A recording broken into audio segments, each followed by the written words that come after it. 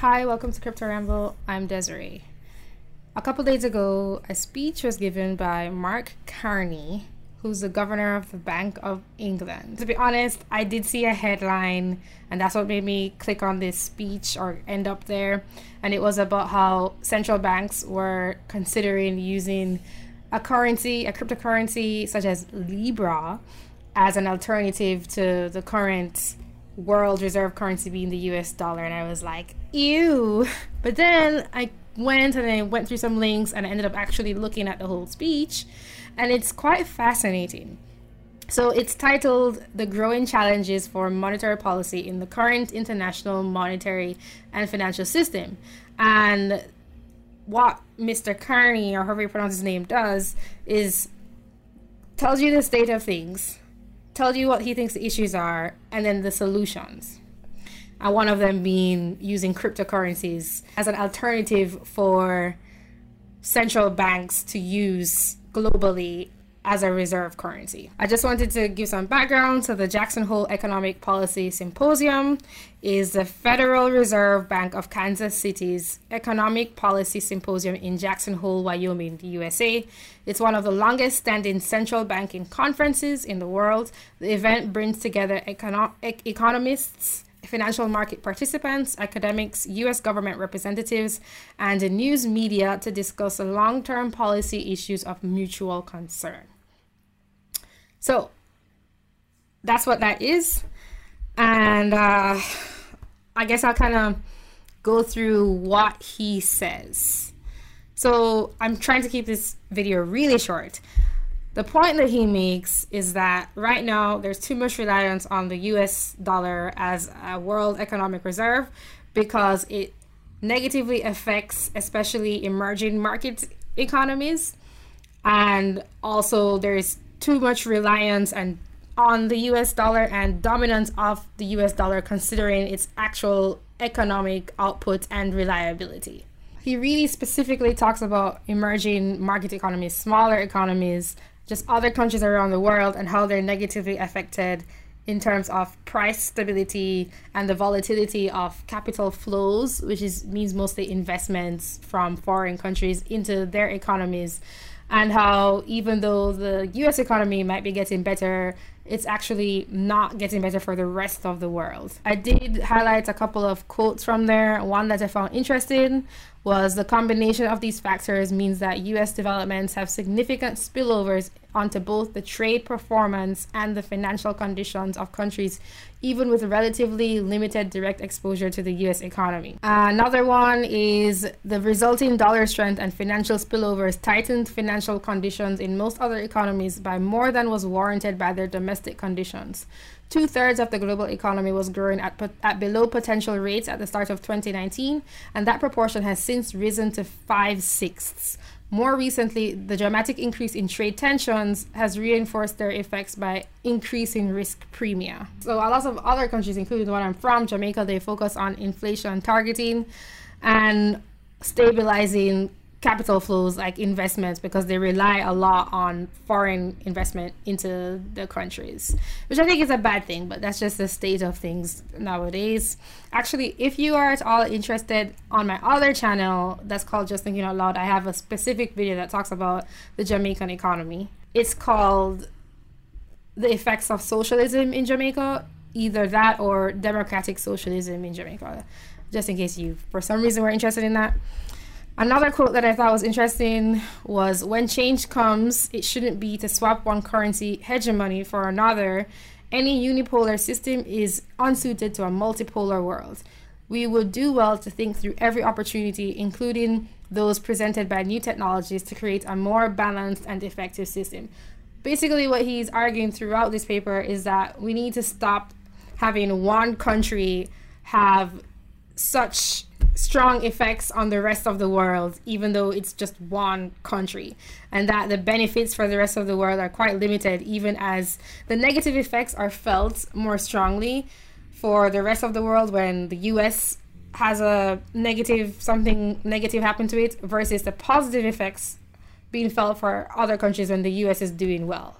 So it's kind of not worth it. Another thing that highlights his position Another quote is, as well as being the dominant currency, the US dollar, for the invoicing and settling of international trade, the US dollar is the currency of choice for securities issuance and holdings and reserves of the official sector. Another quote, given the widespread dominance of the dollar in cross-border claims, it is not surprising that developments in the US economy, by affecting the dollar exchange rate, can have large spillover effects to the rest of the world via asset markets.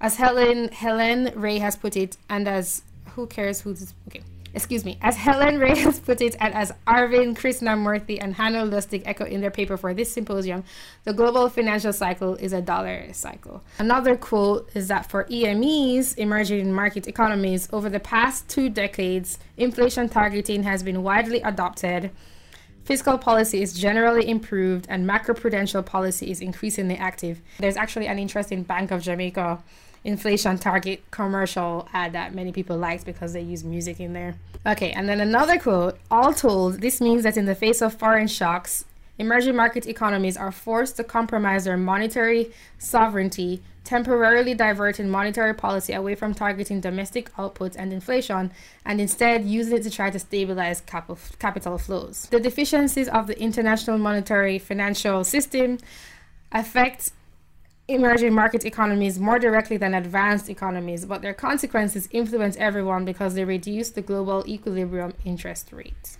And then he was talking about emerging market economies possibly being able to make their capital flows more sustainable.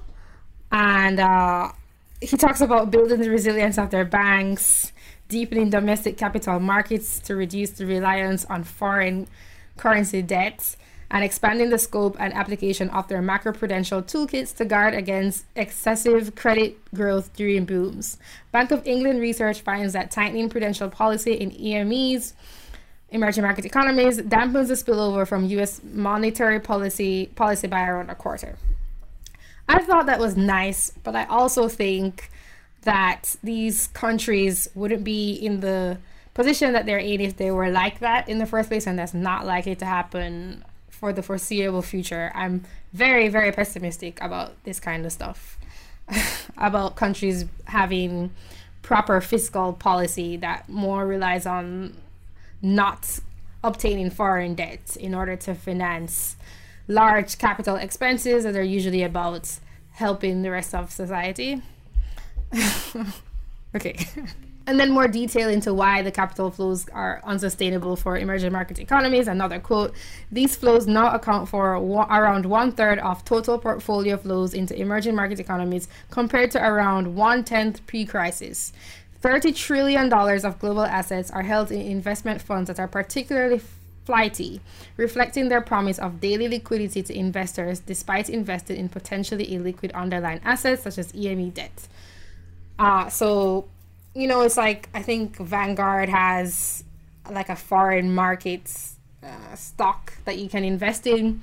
That's not really a good example, but I'm not in any way very well versed in these things, but it's just saying that you can invest in foreign economies and then you can pull out at the slightest chance, and so that's not sustainable for those foreign economies. However, some of the recommendations given just now that I think won't even be followed is that these foreign countries, the emerging market ones, stop relying so heavily on capital flows and strengthen their own domestic markets. And then he also quotes, emerging market economy equity funds are twice as responsive as advanced economy equity funds. So that's the issue. That's what's wrong, and that's the problems they're trying to solve. Carney is proposing a world reserve currency that reduces the amount of negative spillover effects and shocks on the rest of the world, especially pointing out the trouble with emerging market economies. And then he was talking about possibly introducing a new world reserve currency and why the transition might not be smooth and why he doesn't think it should be another country's currency.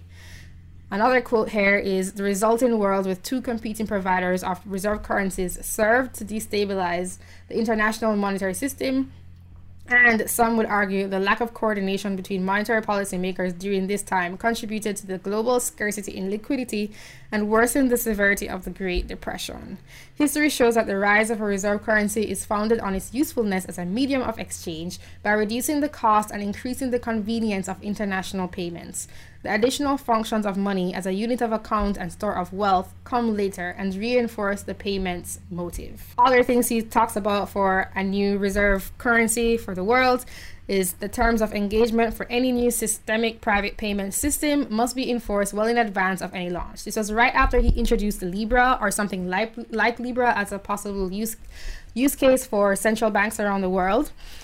And he says, as a consequence, it is an open question whether such a new synthetic hegemonic currency would be best provided by the public sector, perhaps through a network of central bank digital currencies. So that was what he said. I just thought that was interesting, seeing the reasoning behind why he was proposing Libra and the focus so much on emerging market economies and just the issues with the US dollar as the current world reserve currency. So I won't lie to you, when I first heard this, I did think, oh my God, new world order stuff. The centralized banking system wants to have a digital way of having everyone use their financial system, and it's just basically the same old centralized banking system, but using technology and making it digital instead. I think that could be the outcome of this. However, I don't think that it's necessarily due to nefarious intentions. I think it's just the old system working the only way it knows how and trying to adopt new technology. This technology that is blockchain is open to everyone, including banks and private companies and governments. However, yeah, I really would prefer that the decentralized form of blockchain being used as a currency like Bitcoin or other altcoins is what's actually adopted by most of the world, and that people can understand that money and currency doesn't have to come from centralized institutions that we're used to. And most of the world definitely does not understand that. So it's interesting hearing some of the reasoning behind it, because it gives what he said more weight, and he's not just like an evil New World Order guy.